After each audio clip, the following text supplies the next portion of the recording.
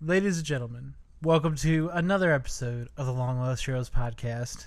You're joining me, AJ Sherman, along with my good pal, my buddy, my best friend, my partner in the greatest band that never was, Long Lost Heroes, Mr. Frank Marsilio. How you doing today, Frank? I am doing great. It's great to be here. I'm glad we're together. I appreciate that the past couple of days we've seen each other a lot. Yeah. And I've seen some of the preliminary merchandise of the Long Lost Heroes brand. I now have a magnet on my fridge. So if anyone out there is looking to get some gear, we are taking our pre-orders now. Yeah. You could call us. And we will make some magnets, t-shirts, mugs, whatever, stickers, stuff like that. And it was fun to meet some of your friends and talk about the podcast and to talk about what the band once was, and we never know, maybe we'll reunite one day. But One day. So yeah, we're back for another thrilling episode of the most recent movie releases, and tonight we are going to cover Ant-Man and the Wasp. Oh yeah. So we saw it together, IMAX 3D at the Lincoln Square Theater, downtown or wherever, Manhattan. Uptown, near Lincoln Uptown. Center, Upper West Side. Yeah. We love this theater. This is probably, I know it's not advertised anywhere, but this IMAX theater really is the greatest IMAX theater that there is on the Eastern Seaboard, bar none. It's humongous. It's huge. It's gigantic. The sound is incredible. It's loud. The image fills the screen in a way that you can't even really, experience in even these very nice other theaters. What they do have, and what we have, seen, is what they call the Limax theaters. These are IMAX movies that are, attached with certain brands that are, maybe just one large big format screen, but they may not have the laser aligned sound, or they may not have the actual true IMAX sizes and true IMAX lenses that you need to, recreate these humongous images on, a 60-story screen. It's 60-foot screen. It's very big. So yeah, Frank, yes. I really, we dug this movie. I think we should do a little bit of our, spoiler-free area and take some time and go over that, and after that we can kind of dive right in. Is that cool with you? Yeah, that's cool with me. I agree. I think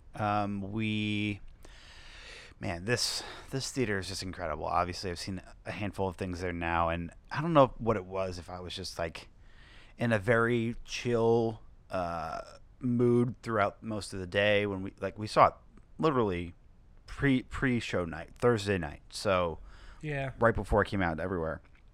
So I had a pretty chill day, got to the movie theater, and it's boom. I think the biggest thing that I'm noticing is how intense the sound is, for one, which it comes to play especially in some of the trailers, and I think some bigger films. I don't think once the movie started playing, I was okay, I can calm down. But the 3D for this film is out of this world. Yeah, it was very good. I remember when we first saw it for Force Awakens, and that depth in Star Wars that is really cool.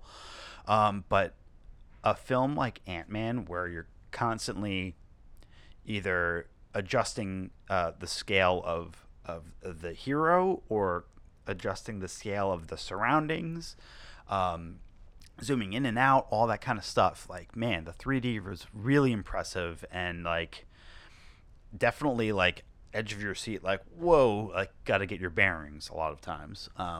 So for some it may be too intense, but I thought it was pretty cool. Yeah, and the IMAX screen is just gigantic. It's amazing. And decent seats always. It is very comfortable. It's expensive. We're sorry about that. It is $26, plus fees. It's a lot, but it is worth it for these big movies, I think. You don't have to go see everything there, but if you see the big stuff there, you'll enjoy it. Frank, did you like this movie? Yes. Okay. And, I think it's hard we talk a lot about the Marvel films, the MCU, and we generally speak positively about them all. But like they're doing, like, they've got a good track record. They're doing a good job, and this one, is a really nice palate cleanser to Infinity War, in so many different ways. But like it was really funny. Even It was funnier really than the funny. funnier than the first Ant-Man. I think like some of the obviously the actual jokes were funny, but like some of the gimmicks within in the movie I think are going to hold up. Whether it's something small being blown up to people size, or something people size being shrunk down. I think that is always going to be endearing and have some staying power. There's a lot of heart in the Ant-Man franchise. I think there's a lot to like. There are some little things here and there that might not, be the best for the full package. But I think generally I enjoyed this movie. What about you? I did. I liked it. I thought it was very good. I don't know if it's great. I don't know if it's like, gonna sustain, for all times. But I think it was pretty fun.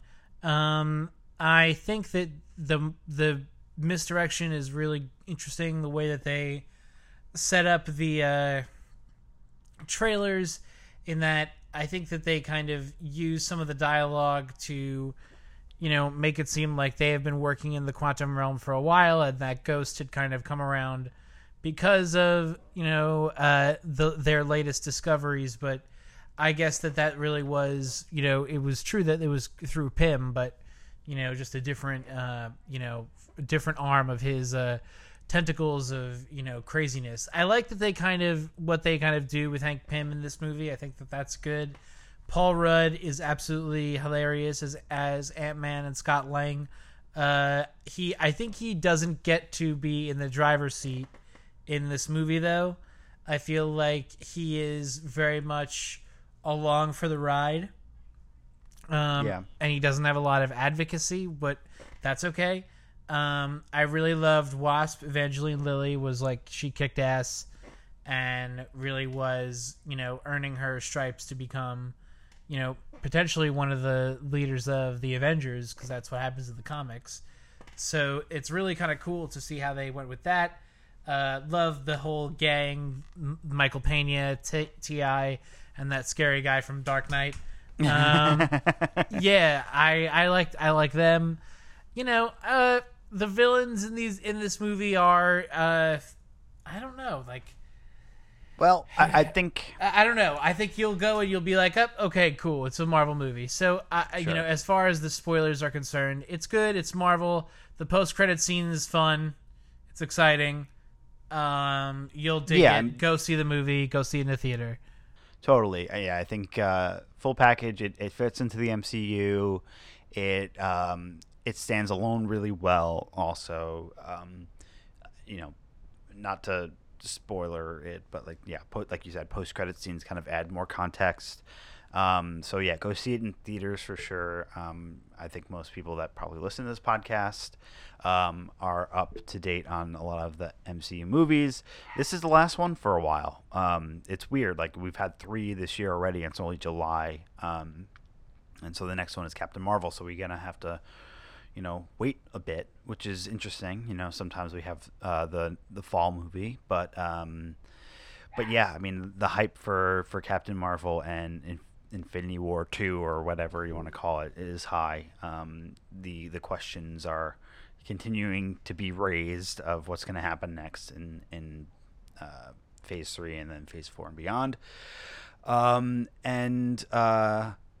Yeah, I don't know how much more we can say without getting to spoilers. So let's throw that up now. So if you haven't seen the movie yet, which it is pretty early, it just released on July 6th. So go see it, come back, bookmark this, pause the podcast, whatever you need to do. Go see the movie, come back, and in 3, 2, 1, we're gonna talk full spoiler details. So one of the things that you were just talking about, AJ, that I kind of want to dig into are the villains, because I think it's interesting that there are a lot of villains in the gray area here. Like, you have Ghost, you have, and I don't know if I could call them all villains as so much as antagonists. You have Ghost, Ghost, Bill Foster, and then Sonny Birch, I think, is the mob guy, or the black market dealer. The scary guy. Scary guy. His eyes are too close very together. much this Walton Goggins. Yes. I think he's great. He's fantastic. He's just scary. Yeah. But yeah, I mean, I think they definitely throw up the sympathetic card with Ghost, especially Bill Foster, to a degree, that like their situation was born out of the misdeeds and troubles of the younger life of Hank Pym, which mostly was seen off screen. Mm-hmm. And her situation, was stemmed from what happened between Hank Pym and her father. And I jumped when I saw who her father was, Elias Starr or something like that. But the actor playing him was Michael Cerveris, who I recognized from Fringe back in the day, and I was like, "Oh my God, he's in the MCU!" And then he died. Okay, yeah, and which is fine, because it's like great little character bit for him, and that's fine. And then Bill Foster, Morpheus.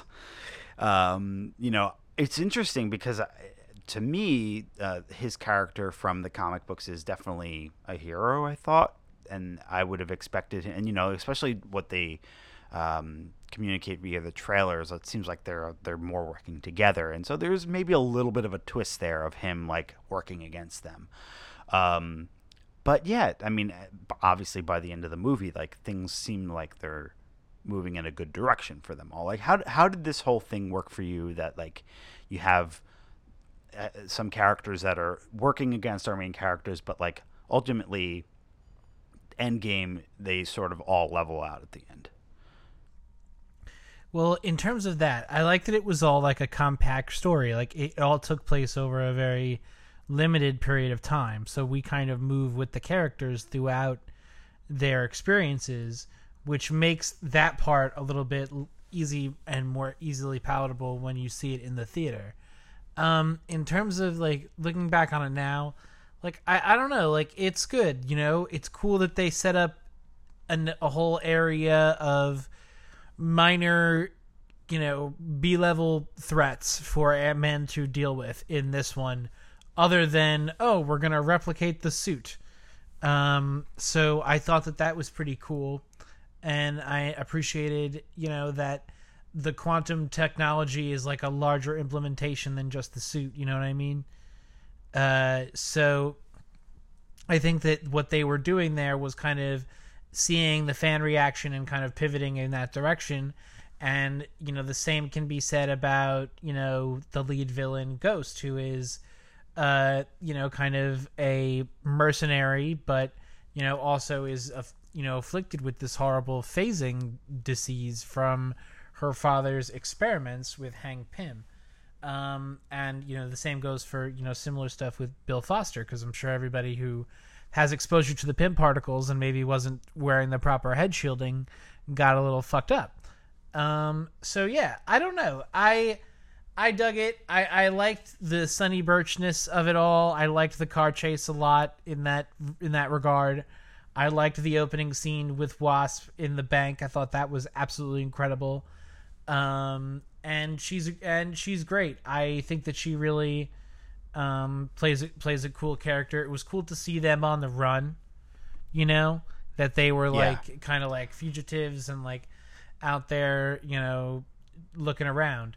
So there's like a few plot lines in this movie, but one of the main plot lines is they're trying to get back, new to the MCU, the original Wasp, Janet Van Dyne, the original Wasp, Michelle Pfeiffer, who is awesome, by the way. You get to see with a little bit more context the original scene from Ant-Man where you see Janet, die or go into the quantum realm. They didn't spend a lot of time explaining how she survived in the quantum realm. I would have liked a little bit more exposition on that. But what did she eat? How did she survive? like what happened over there? But speaking to the exposition in this movie, like there are two big long expositional breaks where I was like trying to get your attention in the theater, being like, "Oh my god, this is like the second minute that Ghost is talking about her backstory." Like everybody gets like everybody gets to throw in their 2 cents in this movie. Yeah, totally. I agree with you. I think that they really like widened the world here a lot, especially with the quantum realm. Like, it was teased in the first movie. I mean, I think you were saying it before. Like, there's some misdirect in that. I expected like the movie, maybe Act 1, for them to go to the quantum realm and rescue Janet. Like, I thought she was going to be a much bigger part of the film, and not so much like stretching that out throughout, because like it did seem like, oh yeah, they teased it in the first movie, so they're gonna take care of that pretty quickly and move on to the next thing, right? But I mean, it stretched throughout, which is I think fine. It gave them room to tell the story in a natural way, and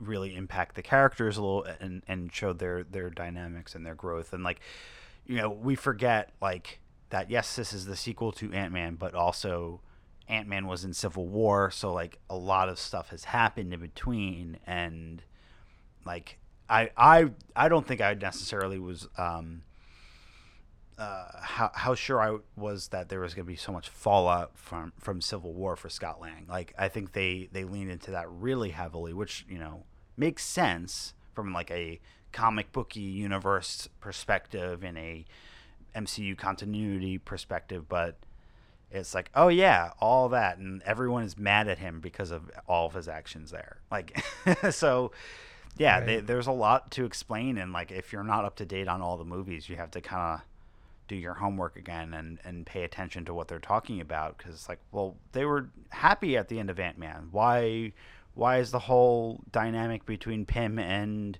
Hope and Scott kind of off, right? Like, what happened there? Right. But yeah, I mean, quantum realm stuff, like, again, visually impressive on screen, and the fact that they did get Janet out is huge, and it really tied into the Ghost aspect, but like also like the future of the MCU, which I think we can kind of get into a little later. But yeah, I mean, I think they did a good job. In terms of the threat, like this isn't like an Avengers level threat. So like if the stakes are never super duper high, but what keeps you interested in this movie is how fast everything is moving. You're literally just like a pinball on this ride with Scott Lang, as he's kind of like sucked out of his normal lifestyle, or his new lifestyle since he's been home from Civil War. There's a lot of great like supporting characters in here, like Randall Park, who I think was really funny as the parole officer who was coming over and checking on him. Yeah. He just was absolutely hilarious.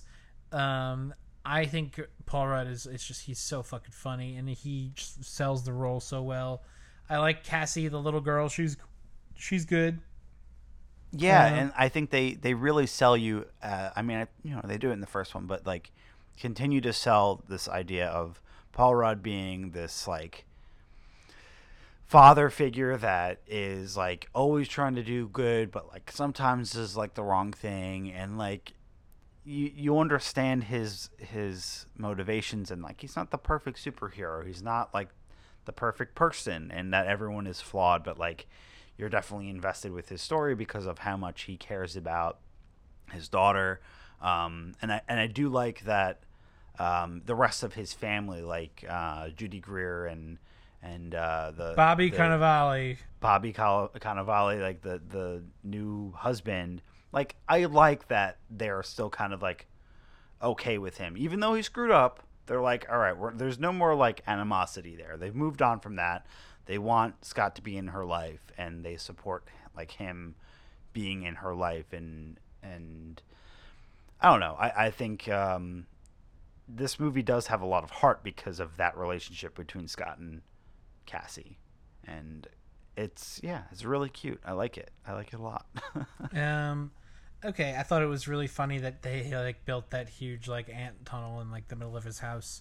That was amazing because he's home and alone. That was great. The giant ant was there the whole time. That was pretty wild. Yeah. He was very good.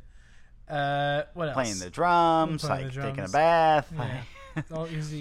He did fantastic. Yeah. What else? I like that they enhanced the setting a little bit. Like, I know the first one was definitely set in San Francisco, and they, you saw the Golden Gate Bridge in the first movie, but like this time it's like, oh, there's Lombard Street, oh, there's Fisherman's Wharf, and like every house that lives in this city is on a hill, and it felt more like San Francisco to me, and someone that's been there like twice in recent memory. Yeah. It really felt more like San Francisco than just your generic city, and I thought that was kind of cool. Which yes. I feel like they don't always do that sort of thing in superhero movies. That's true. I mean, all the stuff on the pier for one was really cool. Like just having like Ant-Man in the water and giant and then really, really tiny in the water, and throwing the lab there like on the pier was really funny, and like all the little bits with like the ferry and like the beach whale thing, and the shrinking of the apartment, not the apartment, the office building was super cool. Yeah. I loved that they could like put this office building on wheels and just roll it down someplace. That was fantastic to me. I loved how ubiquitous the shrinking technology has become, where they really integrated it into the cars. I thought the shrinking cars were pretty cool. It would be cool to see like an Ant-Man mobile. I'll be down to see that. Hell yeah. Well, they shrink a lot more stuff, and they grow a lot more stuff. Like there's much more shrinkage. Yeah, I mean, if the first movie is about Ant-Man shrinking, like this movie is about them shrinking other things. Like, and they had, I think in the first one, a lot of Ant-Man in like a bathtub, Ant-Man in a dance club, like all these small like showing him small in a big setting, where like here it's more of like, okay, playing with all those dimensions a little bit more, and putting things that seem out of place, like putting the tiny car on the road, like, and seeing how that interacts with the environment, throwing a salt shaker in and making it huge in a kitchen, like that whole kitchen sequence, like you were saying before, was great. I think obviously they kind of showed their hand in Civil War by having Scott grow in that film, and so like the fact that he grows in this one too is like, all right, we've seen that before. What else can you do? And I think the gimmick of him being kind of like 3/4 size or half size was really funny. Like really funny, like really a toddler. Funny. That was great. All that stuff to me is just gonna last. It's always gonna be funny to me. That sort of physical humor. And like obviously they also go to the quantum realm, and like that looks just as crazy as it did before. You see like the tardigrades and the other weird creatures that are down there, and I think it was fitting that Hank Pym was the one to go down to find Janet. Like, it makes sense story-wise why that happened. But like, there was definitely a misdirect moment there where I was like, oh shit, like, did they go down and get Janet and Hank not come out? Like, that would have been kind of dark for this Ant-Man movie. But obviously they didn't go that direction yet. No. Okay, so all in all, this movie is very fun. You know, you'll go, you'll like it. It's a good time. You enjoy it at the theater. But if you're gonna go, you're probably gonna want to stay because there are actually 2 post-credit scenes. I would say, honestly, if you listen to this, like the joke at the end is kind of like a given now. So I don't know if I'll stay all the time for the end credits, like, because if it's just gonna be a joke forever, like, meh. But I really enjoyed this post-credit scene. So now they've taken the technology that they've built, this, the quantum tunnel, where they've miniaturized it, so now you can go into it and stuff. So they're going to go in with the special canister that's going to retrieve the light energy to, help keep Ghost from shifting, now that Wasp has saved her with her now new quantum powers from the quantum realm. I don't know how many... Wasp version 1, Janet. Yeah. Yes. So he goes down there, and you see him, talking back. You see the team, which is Hope and Hank and also Janet, all outside manning the controls. And then you cut back in, and you see Hank, and he's talking, and he can't reach anybody. And you come back out, and no shit, they've evaporated and turned into dust. And yeah. I mean, I feel like we all saw something like this coming, right? Having Infinity War come out like 3 months ago or 2 months ago, and that film ending with like half the universe starting to disintegrate. Like, okay, well, how is this movie going to fit in? Like, they explained it in the sense that, okay, everything in the film takes place before Thanos' finger snap. Like, who knows how long beforehand, because, if all these events of this car chase were happening like while Thanos is threatening New York City, I don't believe that, but maybe like a week or something. But yeah, that last moment there is very much in line with Thanos snapping his fingers. Definitely. And I mean, result of the 3 of them all going was kind of huge. A shock to me. It's huge. I mean, I guess it begs the questions like, well, would Scott have disappeared if he was not in the quantum realm? Or like, was he protected by being in the quantum realm? Does it matter? Probably not. But basically, he's stuck there. He is definitely stuck there. There's all different possibilities of how he'll get out. I don't know if his getting out is as important as to the implications of what him being there means. Right. They're probably not going to tell us how he gets out. Yeah, I mean, they may like have a throwaway line. I mean, I think they're like, I was like, oh, well, Hawkeye wasn't in Infinity War, and Hawkeye like is retired. Maybe he's like just keeping tabs on Scott as he's like under house arrest and something like that, and all of a sudden they show us that Hawkeye's family goes away, and then he's like, all right, I gotta go get Scott, and Scott's stuck there. Like, but that's not gonna happen. That's comic book stuff. Like, that's not gonna happen. No, it's not gonna happen. Like, most likely maybe Luis is there and he's like, boop boop boop, Scott's big again. Like, hopefully we'll see. I don't know. I like that post-credit scene. I thought it was kind of a bummer, though, because I thought that this movie was supposed to be like a true palate cleanser after Infinity War, and I would have liked a little bit more hope. I would have liked to have seen, like, him survive it, as opposed to being stuck in the quantum realm, which, even though we already see that he's, out there, that in the, the early footage and photos from Avengers 4, but I would have liked to see how he was saved, and kind of some of the ideas that maybe we will be able to use to fight Thanos. Hopefully, that's all in the quantum realm.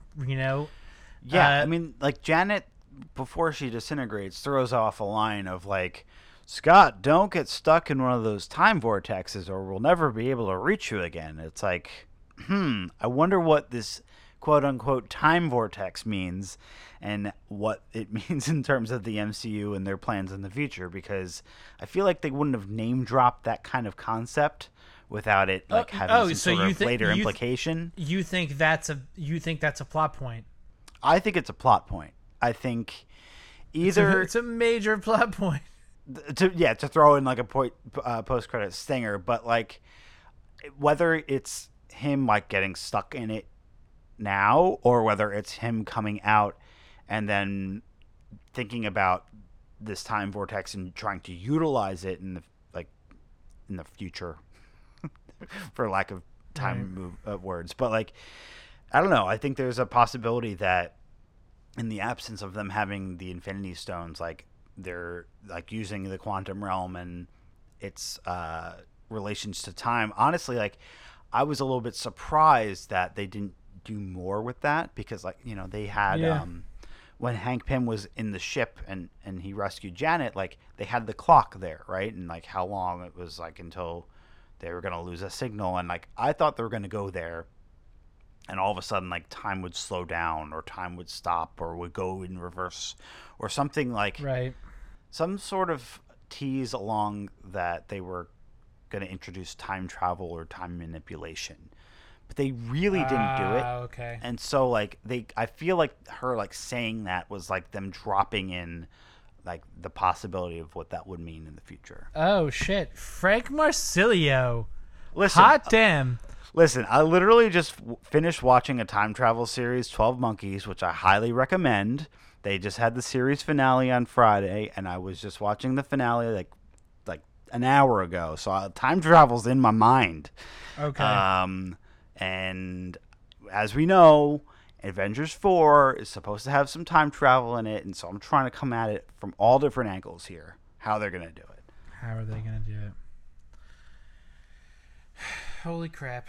Okay. Yeah, I dig it, man. I'm excited to get into Captain Marvel. I'm excited to see what other what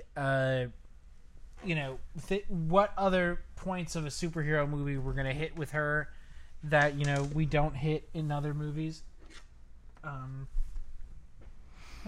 Yeah, well, I think like you were just saying, like Captain Marvel is the next MCU movie. It is the first Marvel MCU movie to have a female hero as the sole headliner.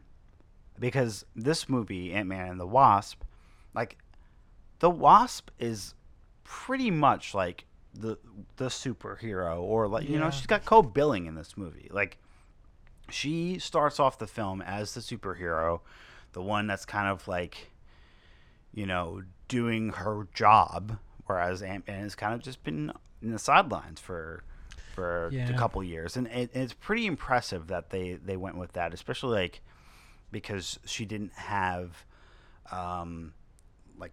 necessarily like a true origin story like in the first one, or right. Like she was definitely sidelined in the first one, like by Hank Pym, pretty much. Like, right. No, you're my daughter. I don't want you to put the suit on. And like she kicks ass. Like she's got wings. She's got the blasters. She can. I mean, she's way more like combat ready than Scott Lang is. For sure. Like, it's really awesome to see her jump around and do everything that she can do. And like do we see Hank Pym like burgle anything in this movie? Not Hank Pym, Scott Lang. Scott Lang. Well, didn't they? Well, he gets he burgles his own suit from his daughter, in the school. Okay, he does that. That's over. And then, but what was the? I guess Hope is the one that kind of burgles the device that they need from the other guy, Sonny Burch. So, what'd you think of the Stan Lee cameo? I think it was good. I like that as like like the 60s, something like basically the drugs are getting to him. Yeah. I think it was funny. Fine. Like always happy to have one of those. I don't think, a couple years ago when they had him with the Watchers, like I don't know if it really means anything as much as just like it just gives them the excuse to have Stan Lee anywhere they want. Yeah, absolutely. What else? Like I think Ghost's abilities were pretty cool. Like I was saying to Megan, like the power to shrink and grow and have your objects shrink and grow is really cool to me. But I also really like the idea of being able to like phase in and out of things.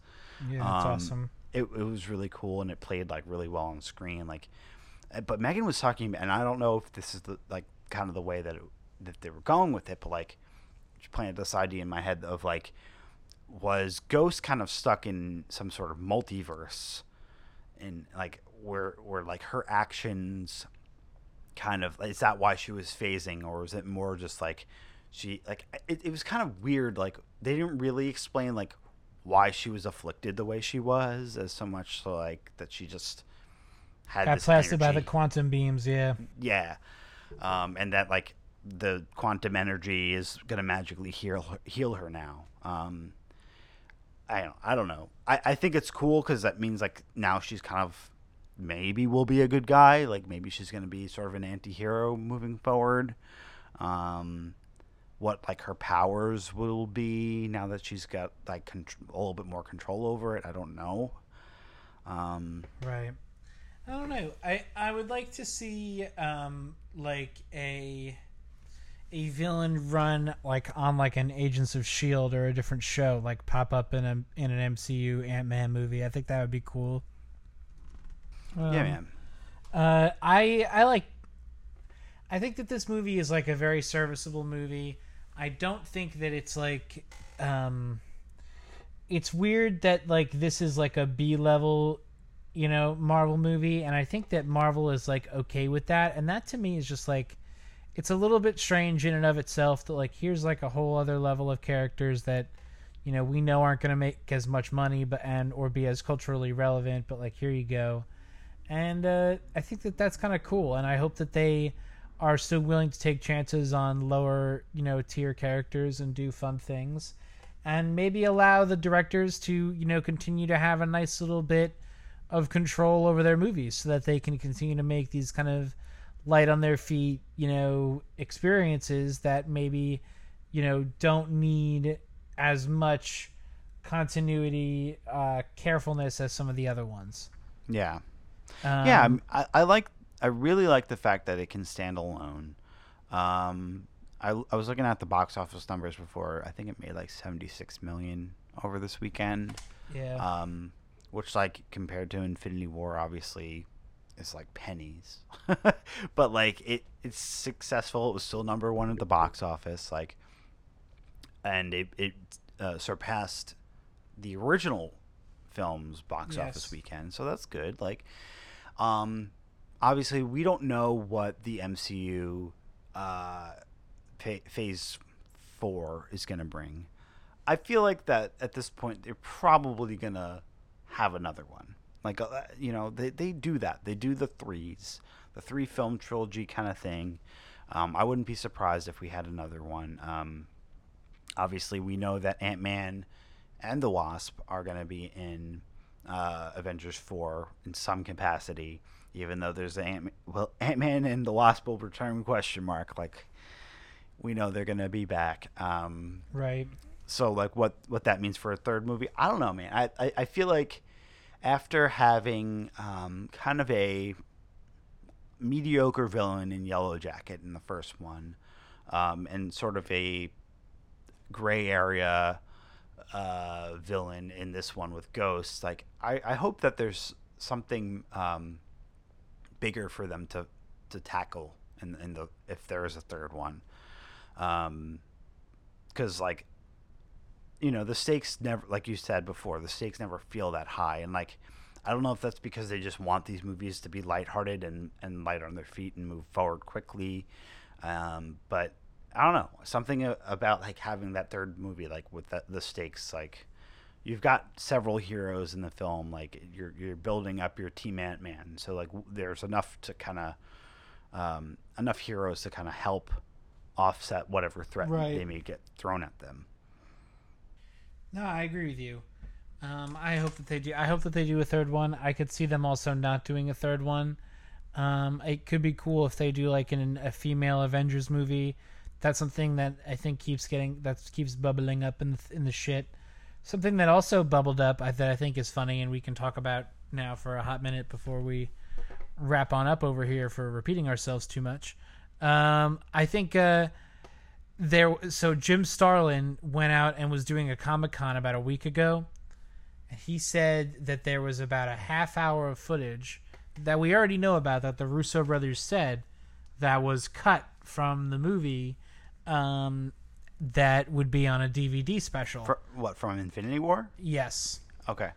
And that was floated out there for about 24 hours or maybe even like a weekend. And then very shortly after that, Disney came out and the Russo brothers came out and said, no, that is absolutely not happening. How much of a bummer is that? Yeah, I mean, it's a bummer. Obviously, that was a very long film already. So for them to be more content there, like, I don't know. I mean, again. Do you think they're going to be using it? Maybe they're reusing it for 4.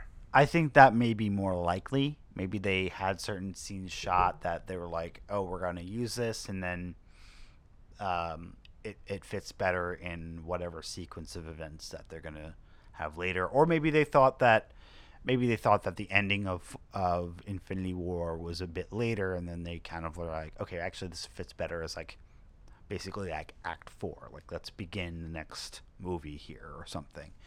I don't know. To me, it seems like that's a lot to squeeze in of the plot already. And I mean, there was chatter around in Age of Ultron too, like of the movies getting like a whole other plot series of things. Like, I don't know. I think that movie was already long, so to add more is a lot. All right, fair enough. All right then. So yeah, next week's podcast is going to be a little bit different. So 10 years ago this year marks the 2008 SPAC Adventure, which was the first time we ever saw Dave 2 nights in a row at Saratoga Springs Performing Arts Center, and arguably had one of the best parties we've ever had ever. If you were there, we salute you. Thank you for coming, and we love you. We wish you would come back. Other people, it's always a good time. So this weekend coming up is going to be SPAC 2018 with many returning characters. I will be going both nights. Some of our friends, Danny Silverberg, also Evan Morse will be attending, and we may even have them on the podcast. We're debating whether we're going to do it, after, before, or maybe a combination of the two. Give us, some space to try out some new stuff. We know it's not necessarily geeky movie news or anything like that, but if you like Dave Matthews, we'll, potentially, talk about some of the songs that we liked and how you guys can get into it as well. Yeah. Like we've been talking about Dave Matthews for 15 years or something like that. We've analyzed the songs and stuff. We talked about the album a few weeks ago, the new album come tomorrow. So this is our opportunity to see some of these tracks live, and it means a lot to us. And so we want to hear what you guys think. If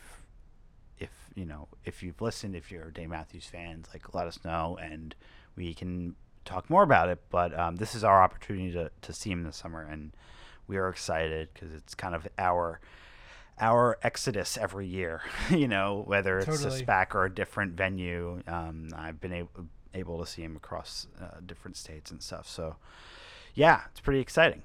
So we're going to try something different. I'm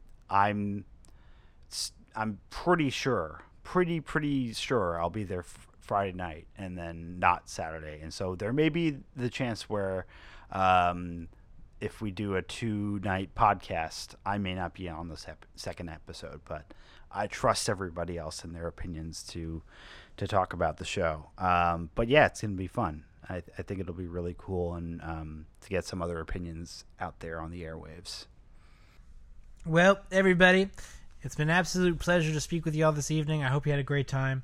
Have a great week. We dug Ant-Man. We hope you did too. please like us or leave us a review on the podcast. Keep in mind, you don't have to like write us like a glowing review like I love these guys, they're beautiful. Like, you could leave really hilarious ones and that would be good too. But as long as you leave something, that's a very big help. And then also, just remember, you can always find us at LLH Podcast on Facebook, Instagram, and Twitter. You can email us at info@longlostheroes.net. As always, I am AJ. And I'm Frank. Thank you very much, everybody. And we will see you next time. Bye. Bye.